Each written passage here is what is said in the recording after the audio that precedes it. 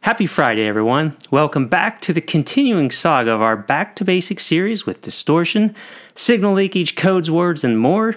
Did you know? Part 2. I'm your host, Brady Volp, founder of the Volp firm and now Chief Product Officer of Open Vault, here to guide you through the captivating labyrinth of Doxis. As always, I'm delighted to be accompanied by our esteemed guest, presenter, and cable industry stalwart, Ron Rannick. If you joined us for the last episode of Did You Know Doxis, Back to Basics and Clearing Misconceptions, you'll know we're all about diving deep, dispelling myths, and demystifying complex topics in the Doxis world. We're also about challenging your existing knowledge because who knows, maybe there are some things you'll think you know, but, well, you might be in for a surprise. In this episode, Ron will lead us through an impressive range of topics. We'll discuss both analog and digital distortion, unravel the meaning of code words, demystify signal leakage, explain ingress, touch on amplifier AGCs, learn about frequency response, and much more.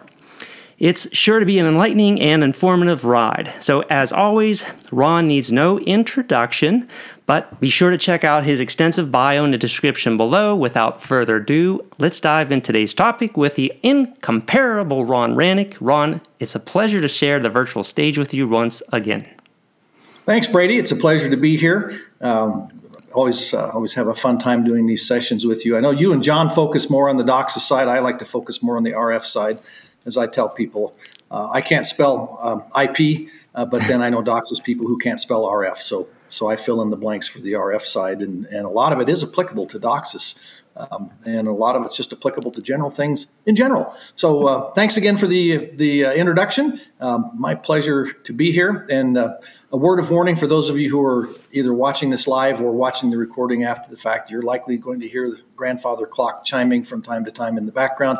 That's not meant to be an alarm or anything. I've temporarily moved up to the dining room in my house. Our dog just had knee surgery, so my wife and I are taking turns watching him. So that's why I'm doing this. So let me punch up the share screen button here. And let's see, it says got to click this, got to click this, got to click that. Yeah, best wishes to your dog there as he heals up. Thank you. His name is Luke, named after the Jedi. Yes. As you would expect from me, I think. Anyway. You are his father. Oh, yes. I am your father. So anyway, we don't want to go down that route. So today, as Brady said, it's a discussion about Did You Know Part 2, and it's this session includes a whole bunch of topics that continues where we left off last time. I've got a link to the YouTube recording at the end of this presentation where you can watch the part 1. Yep. If you did not. We also have part 1 in the description below for anyone who missed part 1. Be sure to catch that one. There is a test, so you must watch it. Yes. All right. So why don't we go ahead and get this underway? And I want to start by talking about distortions. Those of you who've been in the cable industry any length of time and have worked in the outside plant are very, very familiar with distortions that can happen in cable networks. And of course, distortions are a normal byproduct of the way active devices such as amplifiers and even fiber nodes work. We can't avoid them. They're still there. In cable networks that are carrying a lineup of analog TV channels, they have a real widely known characteristic as clusters of little beats that appear under the visual carrier or on either side of the visual carrier. And those distortions include second-order distortions and third-order distortions. They're called composite distortions, or more specifically, composite triple beat, or good old CTB, composite second-order, CSO, and even common path distortion, or CPD, that happens in our return path.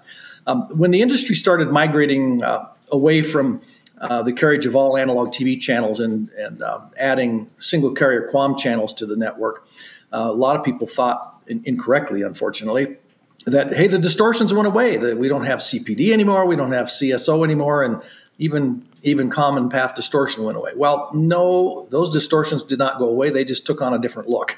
They actually looked like wideband noise. So we don't see these clusters of discrete beats around the visual carrier of the analog TV channels anymore in an all-digital network. Well, first of all, there aren't any analog visual carriers, but those beat clusters that we were used to seeing in the old days have changed. So they look different. They actually look like noise. And it's pretty easy to confuse those noise-like distortions with thermal noise. We're going to get to that in a second. But the distortion products, that would be the digital version, if you will, of CPD and CSO and CTB. We call them by any number of about 2 or 3 different names. And these are all legitimate names, but composite intermodulation noise, or CIN, composite intermodulation distortion, CID, or intermodulation noise, IMN. I think CIN is probably one of the more common names that's used, but all 3 of these names are accurate. And again, don't confuse these with the thermal noise in our networks, which we're used to measuring when we do a carrier to noise ratio measurement. So I say don't confuse the two, but yeah, and I would agree. CIN is the most common one that I think I tend to use, and I hear other people using. Yeah, I think that's probably the one that I see most widely used as well. But that refers to the noise-like distortion. And I say don't be confused about this. Unfortunately, confusion reigns, and it reigns supreme. Now, here's the interesting thing. Those of you who have monitored a spectrum analyzer or an instrument that is capable of measuring things like carrier to noise ratio while you're tweaking signal levels at amplifiers out in the plant, you know that as you crank up the RF levels in a cable network, the carrier to noise ratio, or CNR, gets better. So you've got the noise floor here, and you crank up the RF levels, and the carrier levels get higher and higher, and the carrier to noise ratio gets better and better, which is normal behavior. But if you've got a lot of digital signals, you keep cranking up those RF signal levels, and the carrier to noise ratio will improve for a while. And then all of a sudden, you reach a point where the noise floor starts to go up, and you say, wait a minute, how the heck can the noise floor increase and the apparent carrier to noise ratio get worse? Not what we expected at all. No, it's not. It's counterintuitive. You think, wait a minute, is there something wrong with my test equipment? Am I reading this wrong? The answer is no. And the reason why is that noise floor is no longer just thermal noise. It's now a mix of thermal noise, the N in carrier to noise ratio, and those good old noise-like distortions, or CIN. So when we characterize the cable network in the presence of CIN, the term carrier to composite noise ratio is very commonly used. So no longer do we just call it a plain old carrier to noise ratio measurement, even though we make that measurement the same as we did for traditional carrier to noise ratio measurements. But it's just the CCN ratio is a much more appropriate metric because it takes into account the effects of both carrier to noise ratio and carrier to that noise-like distortion ratio. And if you look at a spectrum analyzer similar, you see that noise floor coming up, you can't visually discern the difference between the thermal noise and the distortion noise-like impairment, the CIN.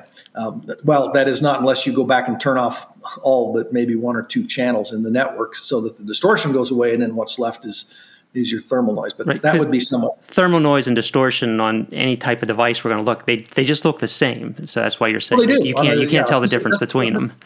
You can't tell the difference between them, not visually anyway. Yeah. So be really service disruptive if you went back and shut off most of your channels. You could say, yes. all right, the noise floor went We fixed the noise. Good news is we fixed the noise. Bad news is all of our subscribers are offline. Yeah, that's not a good thing. So anyway, so here's a graphic representation of what's going on. And let's... I punched that too far. So let's go back to the distortions in an all analog TV network. So this graphic here shows the thermal noise floor, that solid green line that goes horizontally across the screen. And then the vertical spikes are the analog TV channel visual carriers and sound carriers. And you can see that in that situation, the composite triple beat, which is a third order distortion, falls directly underneath the visual carriers. And the composite second order distortion, or CSO, falls either side of it. I show it, I think, about 1.25 or maybe 0.75 megahertz. But CSO can appear in those clusters either at plus or minus 0.75 megahertz and plus or minus 1.25 megahertz. But I just show the upper and lower just to keep it simple. But that's where those beat clusters are, and they're composite distortion. So for each dB that you crank up system levels, the composite triple beat ratio gets worse by 2 dB. Now, I know some people say, wait a minute, composite triple beat, I've heard that things get worse by 3. No, the ratio degrades by 2, but the distortion itself will change by 3. So you crank the levels up 1, the distortion ratio gets worse by 3, but the difference increases by 2, gets worse by 2. Composite second order ratio, and I understand this is the ratio, degrades by 1 dB, and the carrier to noise ratio gets better by 1 dB. So that's what happens when you crank up levels by a dB. And that means third order distortions are actually more detrimental to our network than second order distortions. Is that correct, or is that not correct? I'm going to say there's some it depends there. The second order distortions can do some very, very strange things, and in networks with long cascades, we don't see those much anymore, but there's still a few of them out there. But in long cascades, you can actually, in some cases, see the composite second order distortion products kind of breathing. That is, getting better and getting worse over time, or you might see that you go from one amplifier and make a CSO measurement and then go to another amplifier down the cascade and say, wait a minute, it got a little bit better. And it has to do with the complex phase relationships in those second order distortions. There's a discussion about that in the SCTE math document. That's SCTE 270 2021, available on the standards download page. There's a real good write-up about that in that math document that explains why that happens. And thank you for addressing that. While you're here, Ron, I don't know if you'll cover this later or if it's a good time to talk about it right now, but isn't there always a trade-off between CNR and CSO and CTB, or these distortions? Yeah. There's a window, and you've got to kind of find the sweet spot in amplifier operating levels versus distortion performance. And the longer the cascade, the worse that window gets, which means it doesn't take much tweaking to make things really wonky at the end of a long cascade. If you've got a cascade of 40 or 50 or 60 amplifiers, things can get real bad in a hurry. Yeah. So you've got a very, very carefully managed level. So that's a really good point, Brady. But it could even be a cascade of 4 amplifiers where, you're, and you alluded to this earlier, where we think, well, just, more is better. Let's get the CNR as good as we can get it. But to your point, as you get that CNR really high, then you're going to get your distortions bad. And that's where you get the CIN getting bad. So, to your point, as we continue to get the CNR better, your CIN is going to get worse. And that's where you're going to see your noise floor get really bad. So we have, no, go ahead. I was just going to say, we had a question here from Jeremiah that I think is along that same train of thought. He's saying, is it safe to say that there's more potential composite with CSO versus CTB? I'm going to say that the composite triple beat has more beats. And this is one of those trickier questions, and you start to get into some gnarly mathematics. But if you look in some of those little pocket technical guides, some of the vendors included distortion charts, and the charts showed the number of individual beats in a given beat cluster on different channels in the spectrum with a certain channel loading. What, of course, changes is the amplitude of those, or the magnitude of those distortions, but the numbers are related to the total number of channels in the cable network. And you can have underneath, say, a visual carrier in the middle of the spectrum someplace in all analog network, the CSO beat, which is, it's just this little hump under the visual carrier, but there are going to be 1,000 or 1,500 little individual beats in there. And then that tends to change count somewhat over the spectrum, and it tends to be, as I recall, worse for the CSO count-wise. But both of these types of distortions can have a pretty negative impact on analog picture quality. But it's a trade-off with respect to levels. And in the case of an all analog network, it's the same thing. It's all right. Where do you can get really good carrier to noise ratio performance by cranking the levels up, but as you continue to crank the levels up, the distortions get worse. And eventually you reach a point where you start to see an impact on picture quality in an all analog network. Most of the amplifier manufacturers have done a good job over the years of characterizing their amplifiers in a lab. And then what they do is they will publish distortion performance numbers on the spec sheets, and it'll say for X number of channels, at these signal levels, this is the distortion performance. And then you can use that published information and adjust it with some formulas to match your actual channel loading and your actual signal levels in your network. And that's something that engineers have done in cable networks for decades. It's pretty important. And it also points to the importance of properly aligning the active devices in the plant, whether it's the nodes or the amplifiers or both.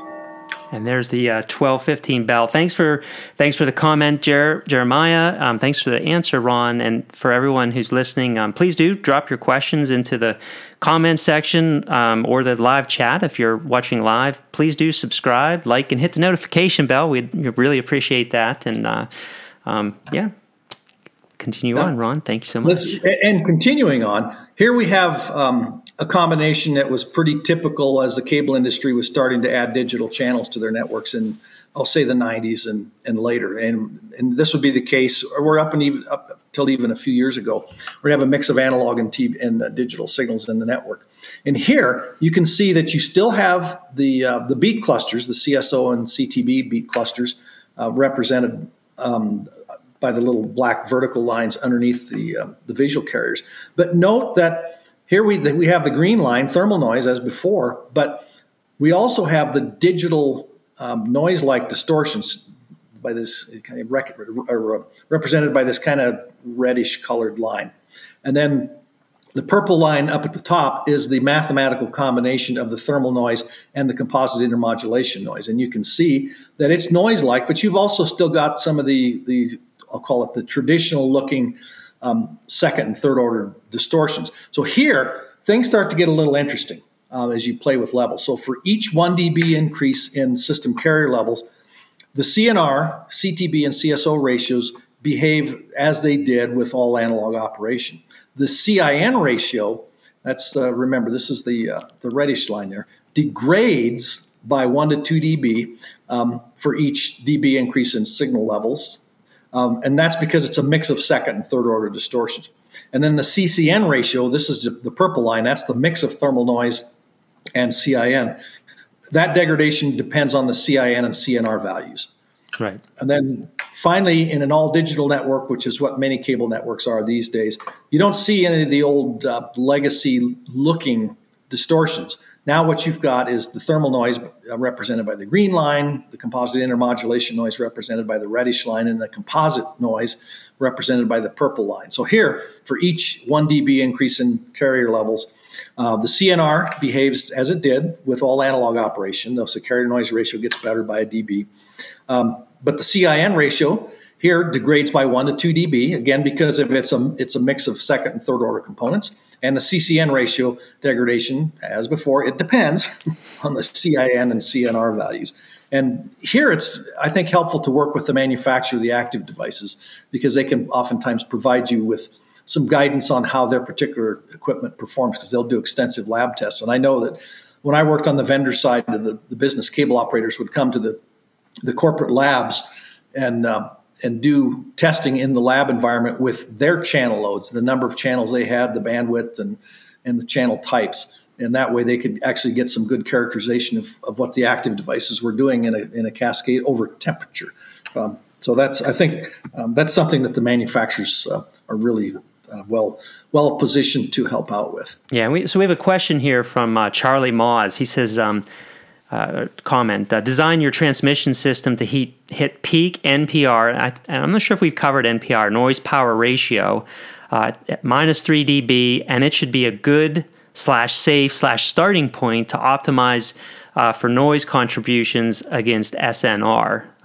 So I think he's basically saying, so you're and Ron, you may want to talk about your noise power ratio, but it's that's like your curve that determines where the manufacturer's curve to determine where the ideal point is to run your amplifiers. And he's basically saying back off 3 dB where the peak is from your noise power ratio. So I don't know, Ron, do you have any guidance or suggestions around that being a good starting point? Well, I don't have a slide in the deck on NPR, and I've thought about including it. I do have a presentation on NPR that's separate from this one, and it's not part of a Did You Know? It's just a standalone short presentation on NPR. Traditionally, the cable industry has used NPR, or noise power ratio, to characterize the performance of upstream amplifiers and fiber optic links. And we've been doing that for a long, long, long time. And he's right. And in that case, what you want to do is typically back off from the peak a bit, 3 dB. And the amount can vary. There's a good paper that I co-authored with Don Sorensen and Frank Eichenlaub back in 2008, or I think it was 2008 for SCTE. And we talked about that, and we recommended using a BER dynamic range curve and overlaying it on top of an NPR curve, and then having the operation, that is the power going into the laser, not quite dead center in the BER curve, but slightly, I think, if I remember right, we were saying slightly to the left of that, which would provide optimum performance. And if you looked at it on an NPR curve, it was down from peak a few dB for good performance. The industry hasn't really used NPR much in the downstream until very recently. Yes. And in that case, cable operators that are evaluating 1.8 gigahertz amplifiers are finding that things behave a little bit differently than we're used to, particularly with the channel loads and the total composite power numbers that are being seen with 1.8 gigahertz amplifiers. And there's a good article in Broadband Library, and I think it was also part of a paper or presentation by Deanna Linton at Charter, and she talks about she's a corporate engineer in Charter Labs, and she talks about using NPR measurements in the downstream to characterize 1.8 gig actives. So do some digging through Broadband Library's archives and look for Deanna's really, really well done article. It's very informative. Excellent. Good recommendation. Thanks, Ron. Okay. All right. So let's continue with the Did You Know? And we've talked about this in the previous sessions, but it's always good to repeat it. Did you know that dBmV expresses power in terms of voltage? We tend to look at that and say, well, wait a minute, MV is millivolt. Isn't that a voltage reference? And it is, but the decibel by definition is a ratio of two power levels. So we're actually expressing power in terms of voltage. So what's called the 0 dB reference for decibel millivolt, 0 dBmV, equals 13.33 nanowatts of power. That's 13 billionths of a watt. And then we further define that as 1 millivolt, root mean square, across an impedance of 75 ohms. So what that means is then at 1 millivolt in 75 ohms impedance equals 13 billionths of a watt, or 13.33 nanowatts. And that's what we call 0 dBmV. So that's power in terms of voltage. And then when we make a measurement in dBmV, we're actually measuring other levels relative to this so-called 0 dB reference. And the formula for that is dBmV equals 20 times the base 10 logarithm of the ratio of some level, whatever it is, in millivolts divided by 1 millivolt. And for those of you who are curious about the decibel and haven't seen the earlier presentations, go back and watch the one on the decibel primer. Put that up here. That's a really good one. And also the one on signal levels. Yeah, that was an excellent show we did. So I'll put a link that into the show notes as well, Ron. Thank you. Great. That's great. Thanks, Brady. All right, let's talk a little bit about signal leakage in an all-digital network. Did you know that leaking digital signals can cause harmful interference to over-the-air services?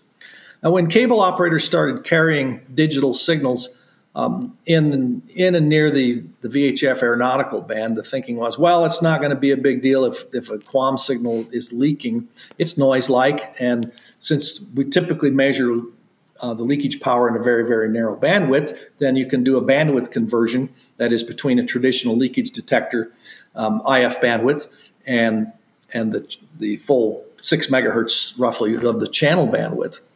And you see that it's 20-something dB down, and see, wow, that's noise-like. It's not going to cause interference. And in fact, it can, because we, at one time in years past, turned my backyard into an antenna test range and had the engineers from the leak detector manufacturers and SCTE and a couple MSOs here. And we were doing testing and characterizing digital leakage, and found and showed very definitely that you can cause harmful interference when digital signals leak.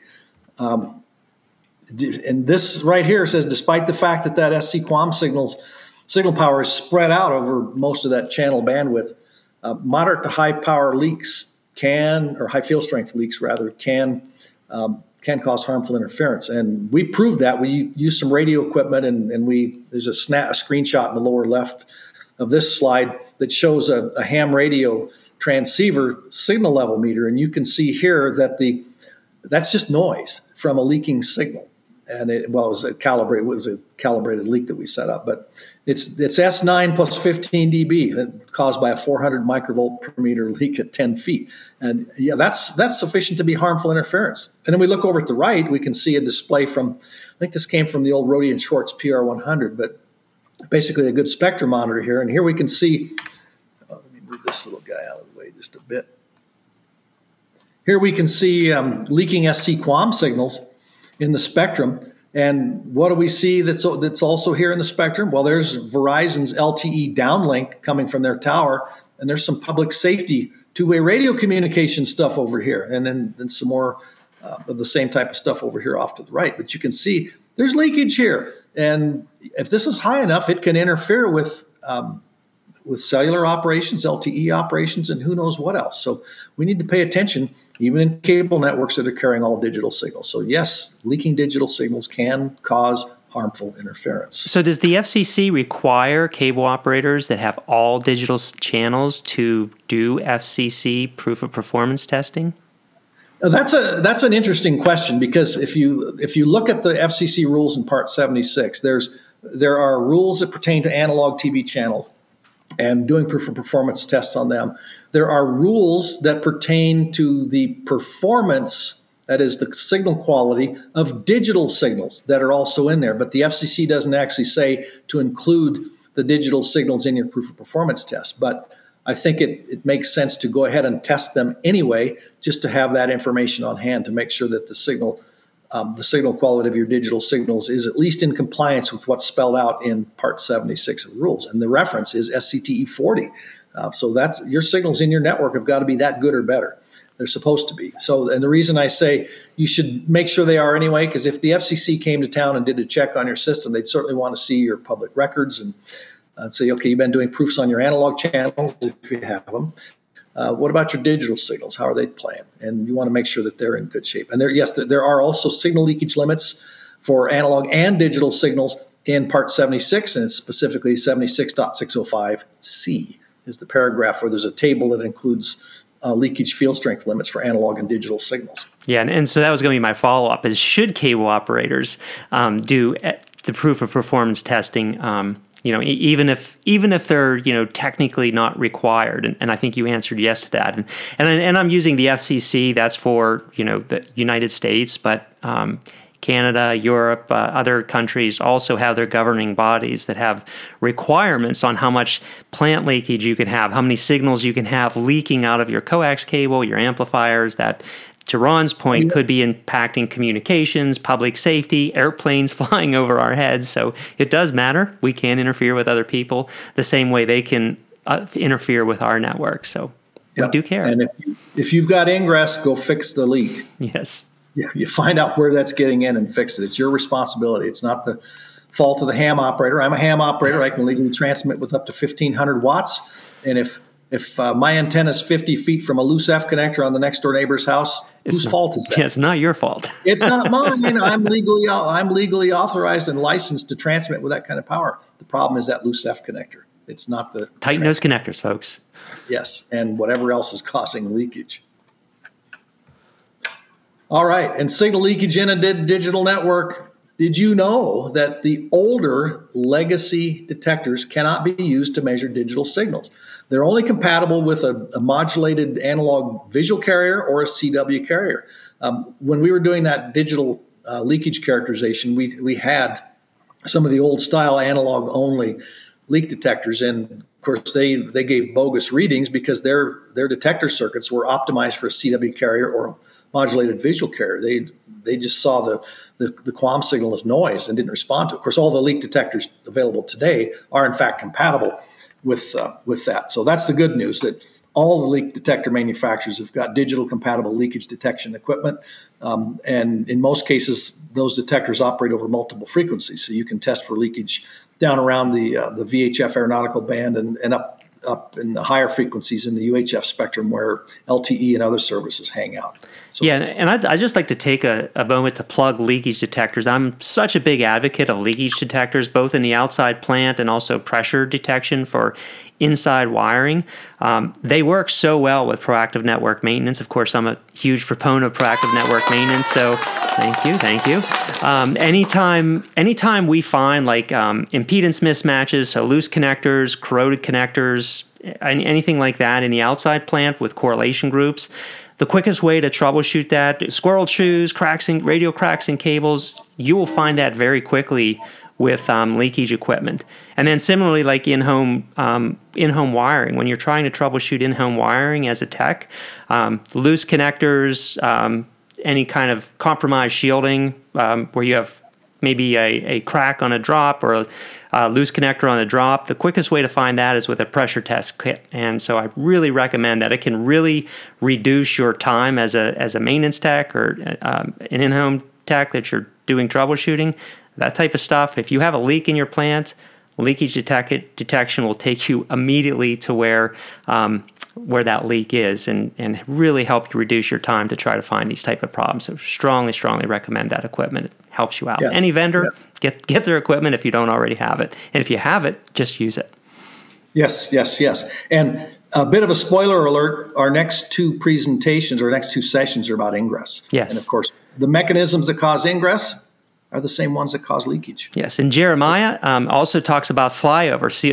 So there are people that do that basically get into planes or drones, helicopters, and they do flyovers in plants. And so he's saying CLI flyover checks and FCC standards need an update. Not many changes in the last 20 years to mention these digital sources.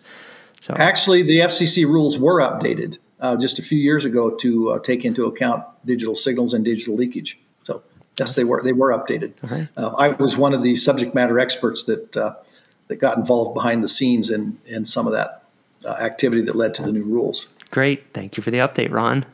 Yes. All right. And most of those, getting back to the new leakage detectors that are compatible with all digital networks and multiple frequencies, most of those operate by injecting a low-level test signal in between adjacent SC-QAM signals, and typically 20 to 30 dB down, give or take. And then the leakage detector is actually monitoring for those special test signals in between the adjacent QAM signals. And then it applies an offset. So let's say the leakage test signal is 30 dB below the power of the SC QAM signal. Then the leak detector actually measures the field strength of the test signal and then applies a correction factor of 30 dB so that the displayed field strength is equivalent to what it would be if it had measured the actual SC QAM signal itself. Okay, now here's a fun one that I love to give people some grief about because we hear people say, "Oh, I've got EIA, I've got interference on EIA channel 32," and I say, "No, you don't. There is no EIA channel." I still say EIA channels. Yes, I know. So you're going to give me grief on this one. I'm going to give you grief about this too. Did you know the 6 megahertz wide channel designation in our cable networks, and this is networks that carry 6 megahertz space channels, is defined in an international standard that is maintained by the Consumer Technology Association. That standard number is CTA 542D S2023. That's the latest version of it, and the title is Cable Television Channel Identification Plan. Now, in the past, the channel plans on our networks had different names and designations depending on when, but it was IS6, which was Interim Standard 6, the NCTA channel plan, the NCTA/EIA channel plan, the EIA channel plan, and that's the one most people remember. Yeah. Then the EIA/CEA channel plan, because the Consumer Electronics Association took over the channel plan from the EIA, and then when the CEA changed its name from the Consumer Electronics Association to the Consumer Technology Association, the name of the standard changed, and of course the name of the channel type changed. So they are now CTA channels. For those who are curious about the old EIA designation, that designation was replaced about 20 years ago by the CEA channel plan. So I'm going to catch up soon, Ron, I promise. 20 years, yeah. Just 20 years. So they are I'm a little CTA slow. channels. CTA channels. Okay, let's talk about UHF TV ingress. Did you know that when an over-the-air UHF broadcast TV channel, whether it's analog or digital, leaks into a cable network, good old ingress, it can interfere with 2 cable channels? And the reason is there's a 2 megahertz overlap or offset between North American over-the-air UHF TV channel slots and the North American standard and IRC cable channel slots in the CTA plan. And if you look at that CTA standard, it has the channel plan for standard channelization, for IRC, which is incremental related carrier, and HRC, which is harmonic related carrier. But you can see the offset down below. So the upper row shows the UHF broadcast channel lineup, numbers 14, 15, 16, and so on. And then right underneath it is the cable channel plan, the CTA channel plan, and you'll note that there's a 2 megahertz offset. So let's say UHF TV channel 14 is leaking into the cable network, and it doesn't matter if it's digital or analog. It leaks in, it's going to interfere with cable channel 65 and 66, as an example. So that also means it's DOCSIS channels that will impact as well. It's not just video. Well, yeah, if that's UHF broadcast ingress and you happen to have DOCSIS channels there, it's going to hammer 2 of them rather than just 1. Now, here's an interesting thing. The over-the-air and cable VHF channel slots use the same allocation. So, for example, here I show the VHF high band. I've got over-the-air VHF channel 7 through, well, I only go up to channel 11 here. But cable VHF 7 through 11, and you can see that the channel slots are on the same lineup. Hold on just a second. No problem, Ron. I'm doing a live thing, and don't worry about it. It's all part of the show.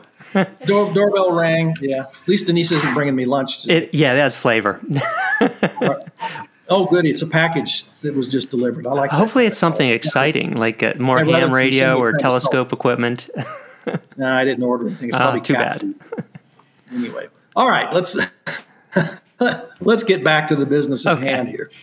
Did you know that most older amplifier, and by the older I mean from way back when, automatic gain control or AGC circuits in those old amplifiers don't work well with digital signals on the AGC pilot frequency? I just had a question from a customer on this recently, so I'm really glad you're getting into this. Well, and the reason is the older AGC circuits, and this is, again, it's the older AGC circuits, not the newer ones, were originally designed for analog TV channels or CW carriers, for the visual carrier or the CW carrier, not for noise like digital signals. And typically the AGC circuit had a bandpass filter in it that was tuned around the visual carrier frequency of analog channels, and it might be a megahertz or wide, whatever the design was in the manufacturer's product. And so it wouldn't really respond accurately to a noise-like signal in that same place. But in the last, I'll call it probably couple decades, most of the amplifier manufacturers, of course, changed their AGC circuit design so they have digital compatible AGC. But again, many of those older amps don't. So here's a screenshot. This was actually taken from my own subscriber drop. And here you can see an AGC pilot CW carrier at 499 megahertz for older amplifiers in the node service area where I live. Now, I have to go back and check. They may have taken that out because they've been doing some upgrades in the node, and they may have replaced all the amplifiers with amplifiers that have the newer AGC circuits in them. So if you've got those really old amplifiers, you've got to keep a CW carrier on there for the best performance of your AGC if you want things to work right. And that's why this one was there. So otherwise, check and make sure that you've got the correct AGC circuitry for the signals that are being used for AGC pilots in your cable network. Yeah. So I'll come back to this in a minute. I just want to, Jeremiah mentions, he says, nothing beats PLN ingress, can be tough to track and affects the most spectrum when present. Are you familiar with PLN? Power line ingress. Okay, yes. So yeah, that is nasty. And that's usually something called power line gap noise. I am part of an IEEE working group that is just about finished with a recommended practice on power line gap noise. We've been working on this for several years, and it's but it just went through the ballot process at IEEE, came back with some questions and some suggested changes. So we're in a group that is, or I'm in the group that's been working on that to make the suggested tweaks. And we're also working with the IEEE to make sure that we get the tweaks the way they're supposed to be. And then that document should be available soon. Hopefully it's soon. I think IEEE sells their recommended practices. But power line gap noise is probably the biggest source of power line type interference that can get into our cable networks. And you can't blame the power company because that happens in their plant, but you want to make sure your plant's good and really, really tight. But gap noise occurs when you've got metallic components, pole hardware, staples around ground wires, nuts and bolts on cross arms, those things. When they're up closer to the power line and they're inside the field that surrounds the power line, that field can induce current in those metal components. And let's say you've got a loose staple on a ground wire on the pole, got a little gap there, and it'll actually spark. And that sparking creates electrical interference, and it can generate interference over a wide frequency range, and it's real nasty. A lot of people like to use an AM radio to try to track it down. The downside to that is at the low frequencies where the AM broadcast band is, that stuff can propagate long distances. The closer you get to the source of the gap noise, the higher frequency can be heard. I've used some of my 70 centimeter ham radio equipment, which is up in the 450 megahertz range. And you get right underneath the source of it on the pole, at the pole.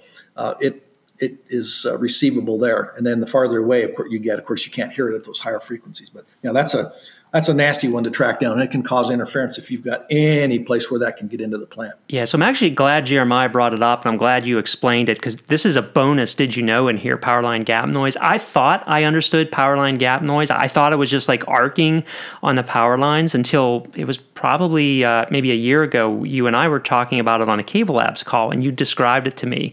How it can be just a couple pieces, like you said, a couple of staples on a power line where you get that arcing. On the ground wire. Yes. So I was shocked by it. I was like, I thought I understood it as completely different. So, really disruptive and in a place where I wasn't looking for it. So thanks. Another bonus. Yeah. Did you know? Now, some people mistakenly think that it's caused by corona discharge on high voltage lines. That was also me. Yeah, it was me. No, that generally does not cause that kind of noise and interference. We've got a 230,000 volt transmission line, not too far from a couple miles away from us, and that you don't hear anything on the radio till you get right underneath it. But if you've got loose hardware on poles, that loose nuts, and you got a little gap between a washer and a nut, that can be the source of gap noise. Fun stuff. So, and one follow-up to the AGC, for operators that are looking at migrating to distributed access architecture, where they're using RPDs, that's something where you want to make sure that you are kind of considering how you're going to supply a signal to those AGCs. Because right now you may have a pilot signal that you're running from your head end. You want to make sure that you're working with your RPD vendor, that either that RPD is going to supply the pilot tone to your AGCs and it's going to be in the right frequency, or if your amplifiers are newer amplifiers, then they can just use, as Ron was mentioning, they can use the QAM channels that are coming out of your RPD to provide the power to your AGCs that are going to use then for the automatic gain control. And that's a good point, Brady. The RPDs are supposed to be able to generate CW carriers. Correct. To be used for call it legacy leakage measurements, or to simulate the leakage test, the proprietary leakage test signals, or AGC pilots. And I can't remember the number, but I used to be on I think it was the Cable Labs working group that was creating some of the specs, and I think, and I'm going by memory here, I think it had to support 5 CW carriers. I believe it's 5, yeah. Yeah, and then you configure those. When you configure the RPD, and you can configure for an AGC pilot, for a leakage test signal, or whatever. All right. Let's go on to single carrier QAM signal carrier to noise ratio. And we've talked about this one before too, but I want to reemphasize it here. Did you know when using a spectrum analyzer or a similar spectrum monitoring instrument, to measure the carrier to noise ratio of a single carrier QAM channel or signal, the carrier to noise ratio is simply the signal's height above the noise floor in dB. Just like that. Now, I need to emphasize, and we talked about this before, make sure that the spectrum analyzer is displaying the cable network's noise floor, not the test equipment's noise floor. So here you can see the height of the haystack above the noise floor is about 15 dB. And the way you make sure that your noise floor that's on the test equipment is the system noise floor, not your test equipment noise floor, is you temporarily disconnect the RF input from the spectrum analyzer, and that noise floor better drop 10 dB or more. If it drops less than that or doesn't drop, the noise floor you're seeing is the test equipment noise floor, not the cable network's noise floor. Oh, and this is an interesting one here. We're moving into AM fiber links. We still got a lot of these out there, although as people migrate to distributed access architectures, the AM fiber links are being converted to digital links, typically Ethernet based. But did you know, and we assume that an optical fiber link, it's an AM fiber link, is operating within its linear range, a 1 dB change in signal level at the input, that's the RF input, to the optical transmitter will result in a 1 dB change in signal level at the optical receiver's RF output. So here's an example. Let's say we've got a fiber link, and at the input to the transmitter, the per channel power is 15 dBmV. We've got minus 10 dBm optical input to the receiver, and the output of the receiver is 20 dBmV. So you crank up the input by 1 dB to 16 dBmV at the transmitter. The output of the receiver goes up 1 dB from 20 to 21 dBmV. Note that the optical level didn't change, and the average optical power will stay the same as long as the optical modulation index is correct. That is in the 0 to 100% range. Now this one is a little bit different, and this is where there's some confusion. Let me move this guy up here. A 1 dB change in optical power. Now, we're not talking about the RF signal level, but the optical power at the input to the optical receiver will cause a 2 dB change in signal level at the receiver's output. So let's say we've got the same thing as before. We've got 15 dBmV input to the transmitter. We have minus 10 dBm optical input to the receiver, which gives us our 20 dBmV output at the receiver. But if we do something, let's say that increases the optical attenuation in the fiber by 1 dB. So now notice the RF input didn't change at the transmitter. What did change is the optical power. So it goes from minus 10 dBm to minus 11 dBm. So maybe we kink that fiber just a little bit. Yeah, you kink it. You could do it that way, or a really bad splice, or a dirty mechanical splice. The RF output goes from 20 dBmV to 18 dBmV. So it's a 2 dB change. And you say, wait a minute, what is going on here? Well, did you know that 1 dB optical power versus 2 dB RF power relationship in those analog AM fiber links is not, because of this old myth that we seem to see a lot of or hear a lot of, optical decibels are twice as big as RF decibels? No, they are not. This is from the book Modern Cable Television Technology, 2nd edition. This explains what's going on. And I will read this to you, so hopefully there's no confusion about it.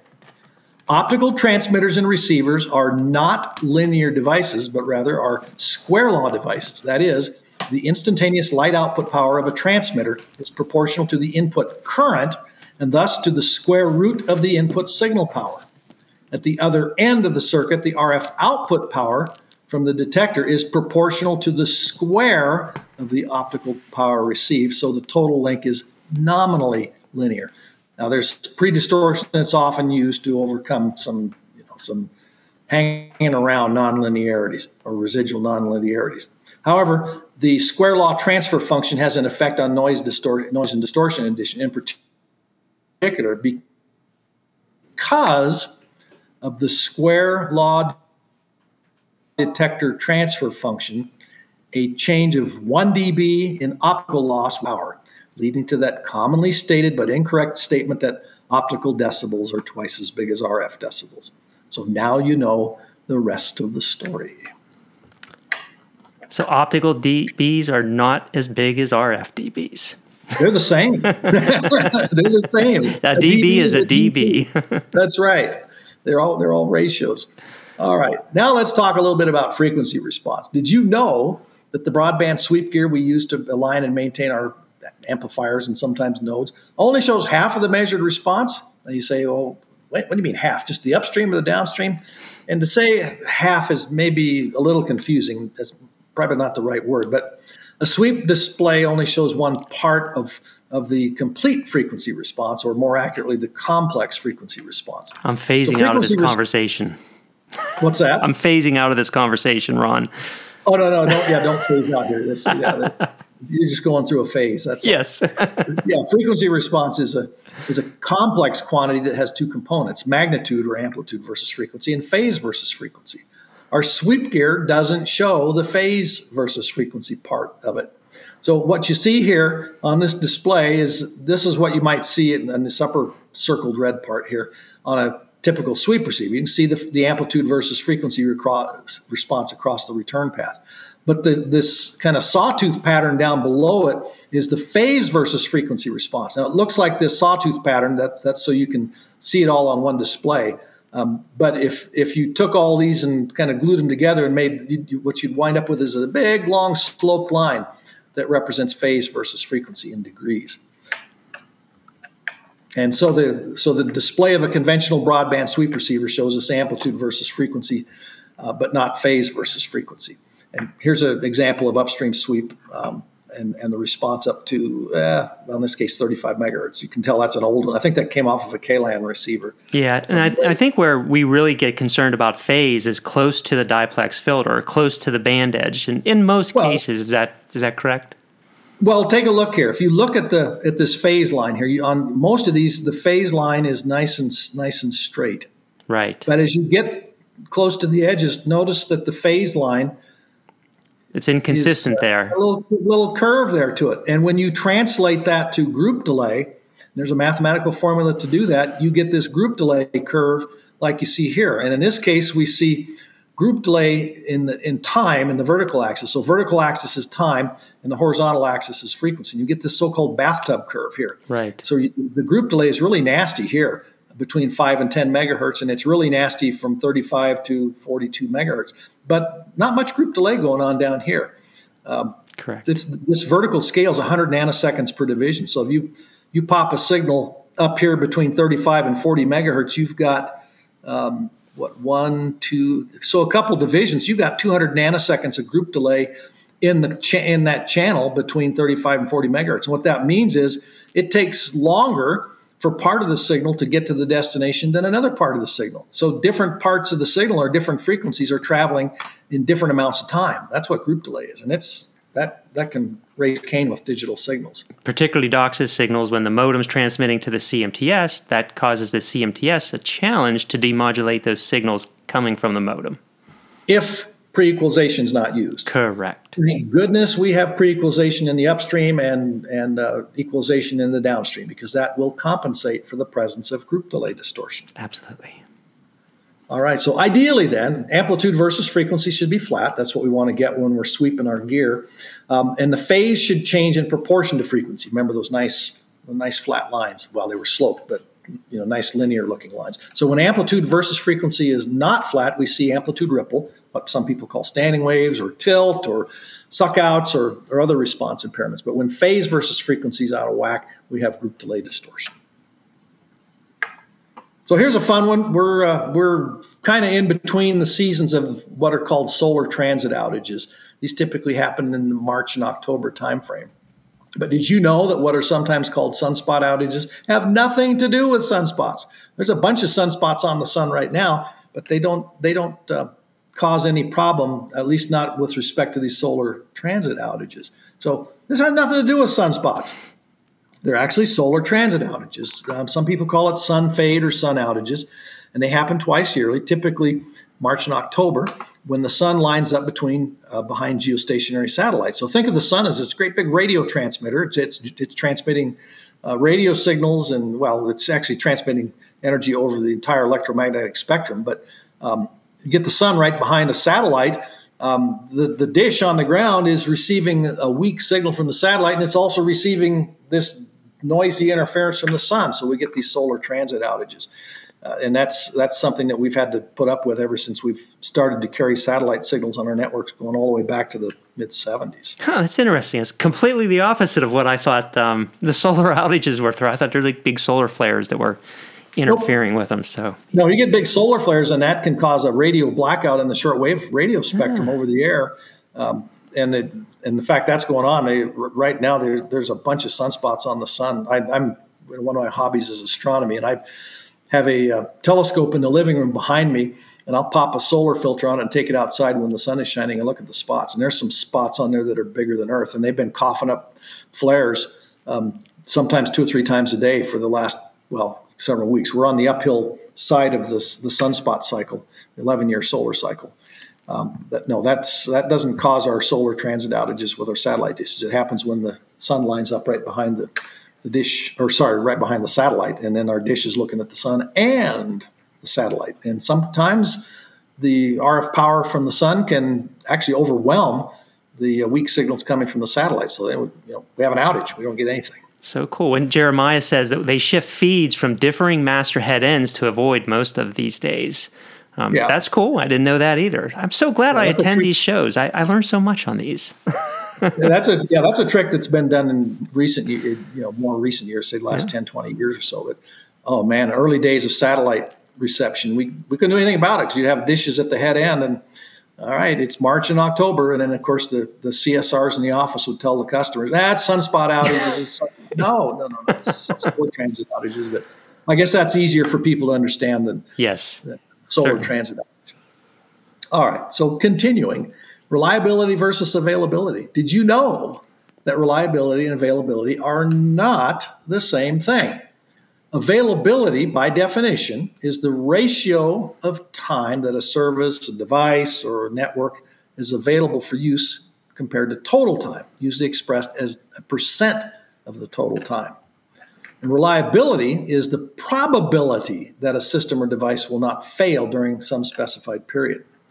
So in addition to percent, availability is sometimes stated as some number of nines, and you probably have heard this, 4 nines availability or 5 nines availability or something like that.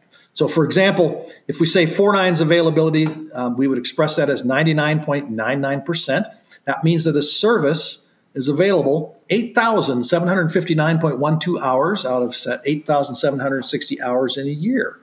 So another way to look at it is, if you've got 4 nines availability, that on average, that service is going to be unavailable about 53 minutes per year. And if you talk about 5 nines availability, then you're talking about unavailability down around 5 minutes per year. So that's a tough one to get to, but it is doable with equipment. And a total power, this is a fun one, but did you know that a quick way to estimate the approximate total power is based on a rule of thumb that each time the number of channels doubles, and we assume that all the channels have the same signal level, the total power increases by 3 dB, or actually 3.01 dB. So for instance, if you've got one channel and the power per channel is 0 dBmV, the total power is 0 dBmV. If you double it to 2 channels, each at 0 dBmV, the total power goes up 3. So it's now 3 dBmV. You double from 2 to 4 channels, each one's at 0 dBmV, the total power is 6 dBmV. You go from 4 to 8 channels, each at 0 dBmV. It goes up 3 dB. Now you're 9 dBmV, and so on. So you can see that it's a real simple rule of thumb. Each time you double the number of channels and you keep the per channel power level the same, then the total power goes up by 3 dB. Of course, if you're a math nut, you can also use this formula. So total power equals power per channel, so 0 dBmV in this example, plus 10 times the base 10 logarithm of n, where n is the number of channels. Yes, so, But your channel is your doubling is just so much easier to do than the formula. And you'll be pretty close. And then, of course, SC QAM signal amplitude ripple, what some people call standing waves, but technically it's the standing waves that cause amplitude ripple. But did you know a quick way to determine the approximate in-channel flatness of a single carrier QAM signal is to use a properly tweaked spectrum analyzer to observe the top of the haystack? So here I show a couple examples. On the left, it's an old 8591C spectrum analyzer display, and the vertical scale is 3 dB per division. And note that the top of the SC QAM signal fits completely in there, so you can tell, all right, your peak to valley frequency response of that SC QAM signal is less than 3 dB. This looks like it's probably closer to about 2 dB, maybe dB and a half. And then over here is a Sunrise Telecom box, although looking at the graphic, that's even older. That's from Avantron. It was called Avantron, yeah. But here you can see the same thing, but here you can put you got to adjust resolution bandwidth and video bandwidth and stuff just right to the settings that are shown here. And then you take the markers in this case and you can see the peak to valley frequency response of your SC QAM signal. So in this case, it's a little over a dB, about 1.2 dB peak to valley. So quick and dirty way to see what the approximate in-channel flatness is on your SC QAM signal. Now let's talk about a fun one. This is a DOCSIS topic. Well, actually, it applies to DOCSIS and legacy digital video, Yep. but did you know that in the DOCSIS downstream Reed-Solomon forward error correction, in fact, 7 bits equals 1 Reed-Solomon symbol, and 128 Reed-Solomon symbols equal 1 Reed-Solomon code word? So let's visualize this. So here we take 7 bits, so we got some zeros and ones, put those 7 bits together, and those 7 bits equal a single Reed-Solomon symbol. This is in the world of FEC now. Now, I said that 128 of these Reed-Solomon symbols, remember each one is 7 bits, equals 1 Reed-Solomon code word. Now, the slide wasn't wide enough, so when I created this graphic, I couldn't put 128 of these symbols, so I got some ... in there. But so the different colors represent different Reed-Solomon symbols. So we got the symbol number 1, number 2, number 3, 4, and so on, 127. All the way to 128, yes. All the way to 128. And that's one code word, one Reed-Solomon code word.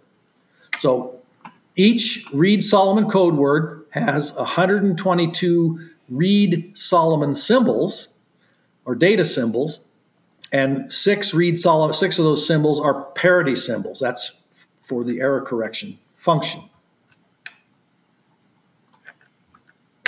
So did you know that any number of bit errors in a Reed-Solomon symbol means the entire symbol is toast? So here we've got 7 bits in a Reed-Solomon symbol. They're all good, no errors. So this is a good symbol. What about when you have got just one broken bit in that 7-bit symbol? Well, it's considered errored. They might as well all be errored. You got 2 in there, same thing. It's considered an errored Reed-Solomon symbol. And of course, if they're all broken, it's still an errored Reed-Solomon symbol. So all these last 3 are basically treated the same way. They're all toast. The only good one is one with no bit errors at all in the symbol. So did you know that for a Reed-Solomon FEC configuration of what's called T equals 3, the FEC decoder in the receiver can fix up to any 3 errored symbols in a Reed-Solomon code word. So here's an example. Let's say you've got our 128 symbol Reed-Solomon code word. So this is one code word, and the 3 that I've got colored in red here are 3 errored Reed-Solomon symbol. And what that means is that the FEC can fix those 3 broken symbols, and now we have what's called a correctable code word error. The code word has been fixed, and it's good, but it's called a correctable code word error. So when you see these correctable and uncorrectable counts, this is the correctable code word error. It means that it was fixed.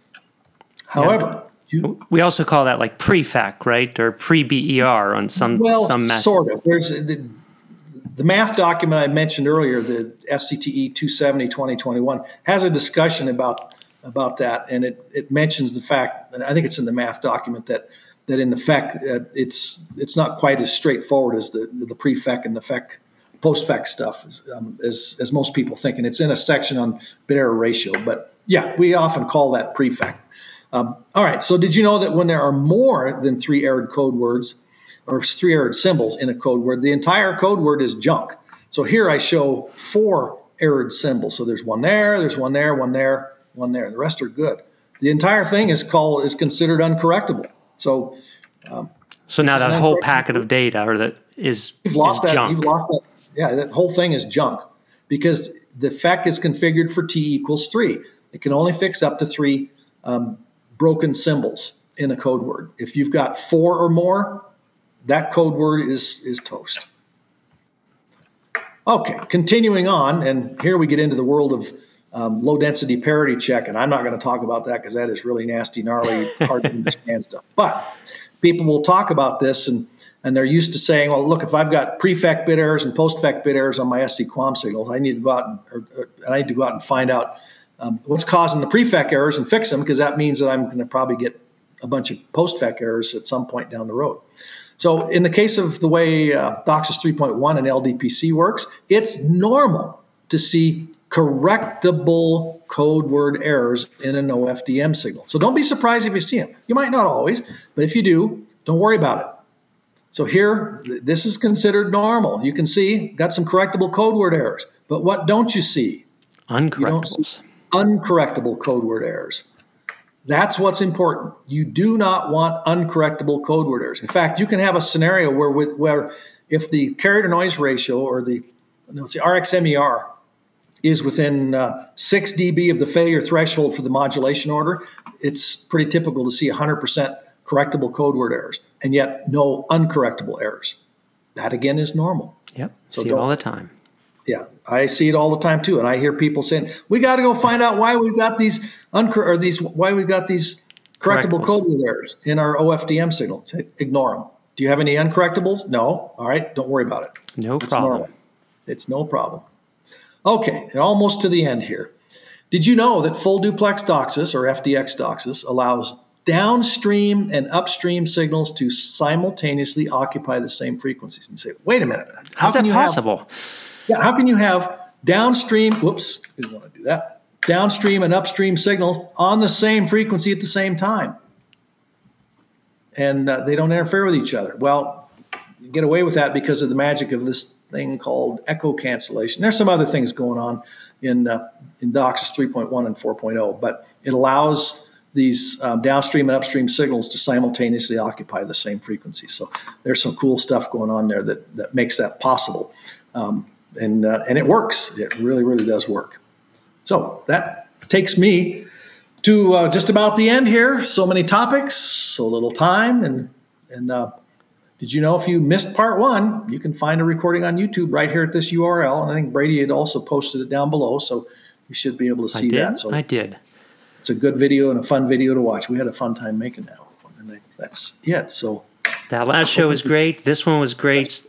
Great information. Peter Wittman, great to see you on the show again. Peter says, for my understanding, there's a difference for BER and CER on measurement devices. For real prefect BER, the tuner/FEC will tell the exact number of bits corrected, counting the entire code word, correct?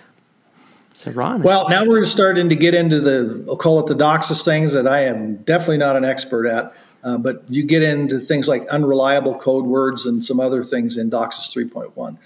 That might be a topic for another day, or maybe something you and John Downey can beat up on. We'll get into the details of that. So, yes. Peter, we'll get that on another day, but I think you are correct, Peter. BER is generally not something that's really of concern in the world of DOCSIS 3.1. You really need to pay attention to code word errors. Yeah, and BER, bit error rate testing, is more of an invasive test where you inject a known number of data, and you have a receiver that receives that data. So you know what you're transmitting, you know what you're receiving, and you basically count the bits that are erred on the receiver from what was transmitted.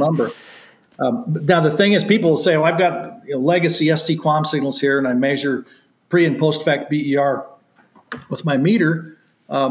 Is that really a true BER measurement? The answer is no. Right. It's not. Because it's estimated. It's estimated from what the forward error correction is doing. It's reasonably close. It's good enough for maintenance and troubleshooting and stuff. But if you want to do a lab-grade BER measurement, you need a bit error ratio test set. And it's a very service disruptive measurement because you inject a pseudo-random binary sequence, and the detector has to be able to either recreate that, or you have that sequence connected directly to the receiver, and then the receiver compares or counts bit by bit. Okay, this is good. And compare it to the original. This is good, and then it finds a bad one. This is bad, where the other one was good, and then it will give you a count of the broken bits. And then you get a true bit error ratio measurement out of that. Yep. But that's a that's a difficult measurement. Yeah. James Long, he says, "Wow, I'm late, but James, we're glad to have you here. Thanks you for joining." Peter, looking forward to Ingress. So yes, Ron, you mentioned we were going to do a couple shows on Ingress sessions. So that will be, he says also maybe talk about impulse noise. I think that would be pertinent to the Ingress talk, Ron. Ron, you also mentioned a couple of times now, you've mentioned Modern Cable Television, the second edition book. So I just kind of want to show people what the book looks like. A highly recommended book. Good reference. Sakura, Farmer, Largo, and Adams were the authors. I'm sorry? Dave Large. I'm sorry. Dave Large. Oh my God, sorry, yes. Yeah. Want to borrow my reading glasses? Yeah, I do. Well, I don't have my reading glasses on. That's why I read it wrong. Walt Sakura, Jim Farmer, Dave Large, and Michael Adams did the second edition. And after that one, they did a subset of the authors did another one just on HFC stuff, and they took the chapters out of that book and put them in a new book and did a complete update on it, and corrected a couple formulas and did some minor editing and stuff, but made an update. And I've got that one in my library too. It's also a great reference. But yeah, that's a good book everybody should have in their library. Yeah, I mean it's a great reference if you need any topic related to our industry, like when you're looking for formulas and stuff like that. It's a nice book to have for reference. So James Long says, "I've been trying to get some of my fellows on the team to join cable school with you guys. They're missing out. We'd love to have them join. So send them a link." Yeah. And then he says, also, he just bought that book on eBay or something. So great, James. Definitely a good reference. Good book. And for those of you who don't have it, another good book with formulas in it is the math document I've referred to a couple times. You can download it for free from SCTE Standards download page. It's called SCTE 270 2021 R1. And that's a 425-page document that is full of mathematical formulas and examples of how to use them. And there's a good appendix that does a deep dive on some of the topics. I keep that PDF copy of that on my desktop all the time, and I refer to it frequently because it's got almost all the formulas you can think of for just about everything in cable. There's a few things we didn't include in that when we put it together, but it's a great reference too. Ron, if you can remember to shoot me a link for that, I'll be sure to put that in the show notes as well. I know I have it somewhere, but if you... SCTE.org, and then you just click on standards, and then you'll get the drop-down menu, and that'll take you to the standards download page. And you open that page up and just scroll down to SCTE 270-2021 and click on it, and you can download the PDF. I'll dig that up, and I'll put it in the notes this weekend. So it'll be there. Sounds good. All right, everyone. I think that is a wrap on today's show. We hope you enjoyed everything, Ron, all the great information that Ron has provided us today. I learned a few things along the way once again, so thank you so much, Ron. Please don't forget to subscribe to our channel so you get the content when it comes out. Hit that notification bell. Please do drop your comments below. Let us know what you thought. Let us know what you'd like to hear coming up. Be sure to tune in on August 4th when John Downey and I will be back for episode 93. We're nearing 100 episodes with John and I. Ron, thank you again for the great information. We look forward to having you visit us again soon. We'll be talking about impulse noise. I think Mia has something to say. Well, Ingress. Ingress. Ingress, yes. We're talking about Ingress. Impulse noise is just one type of ingress. There's all kinds of ingress. No, I was just going to say you might want to mention the show coming up. Oh, yeah. So I will be at the Independent Show in Minneapolis. The end. It's a first week in August, I believe. So no, it's the last week of July. Okay. If you know where the Independent Show is, I'll be there. So love to see you there. If you're at the Independent Show, please look me up. And then I think Ron and I will be at the Expo. So that'll be the next time show we're at. Be presenting a paper at Cable Tech Expo this year. Yeah. So, all right. Again, Ron, thank you. Thanks for everyone who joined in live. We appreciate your comments. Until next time, take care. Keep learning, everyone. So, thanks again. Bye all.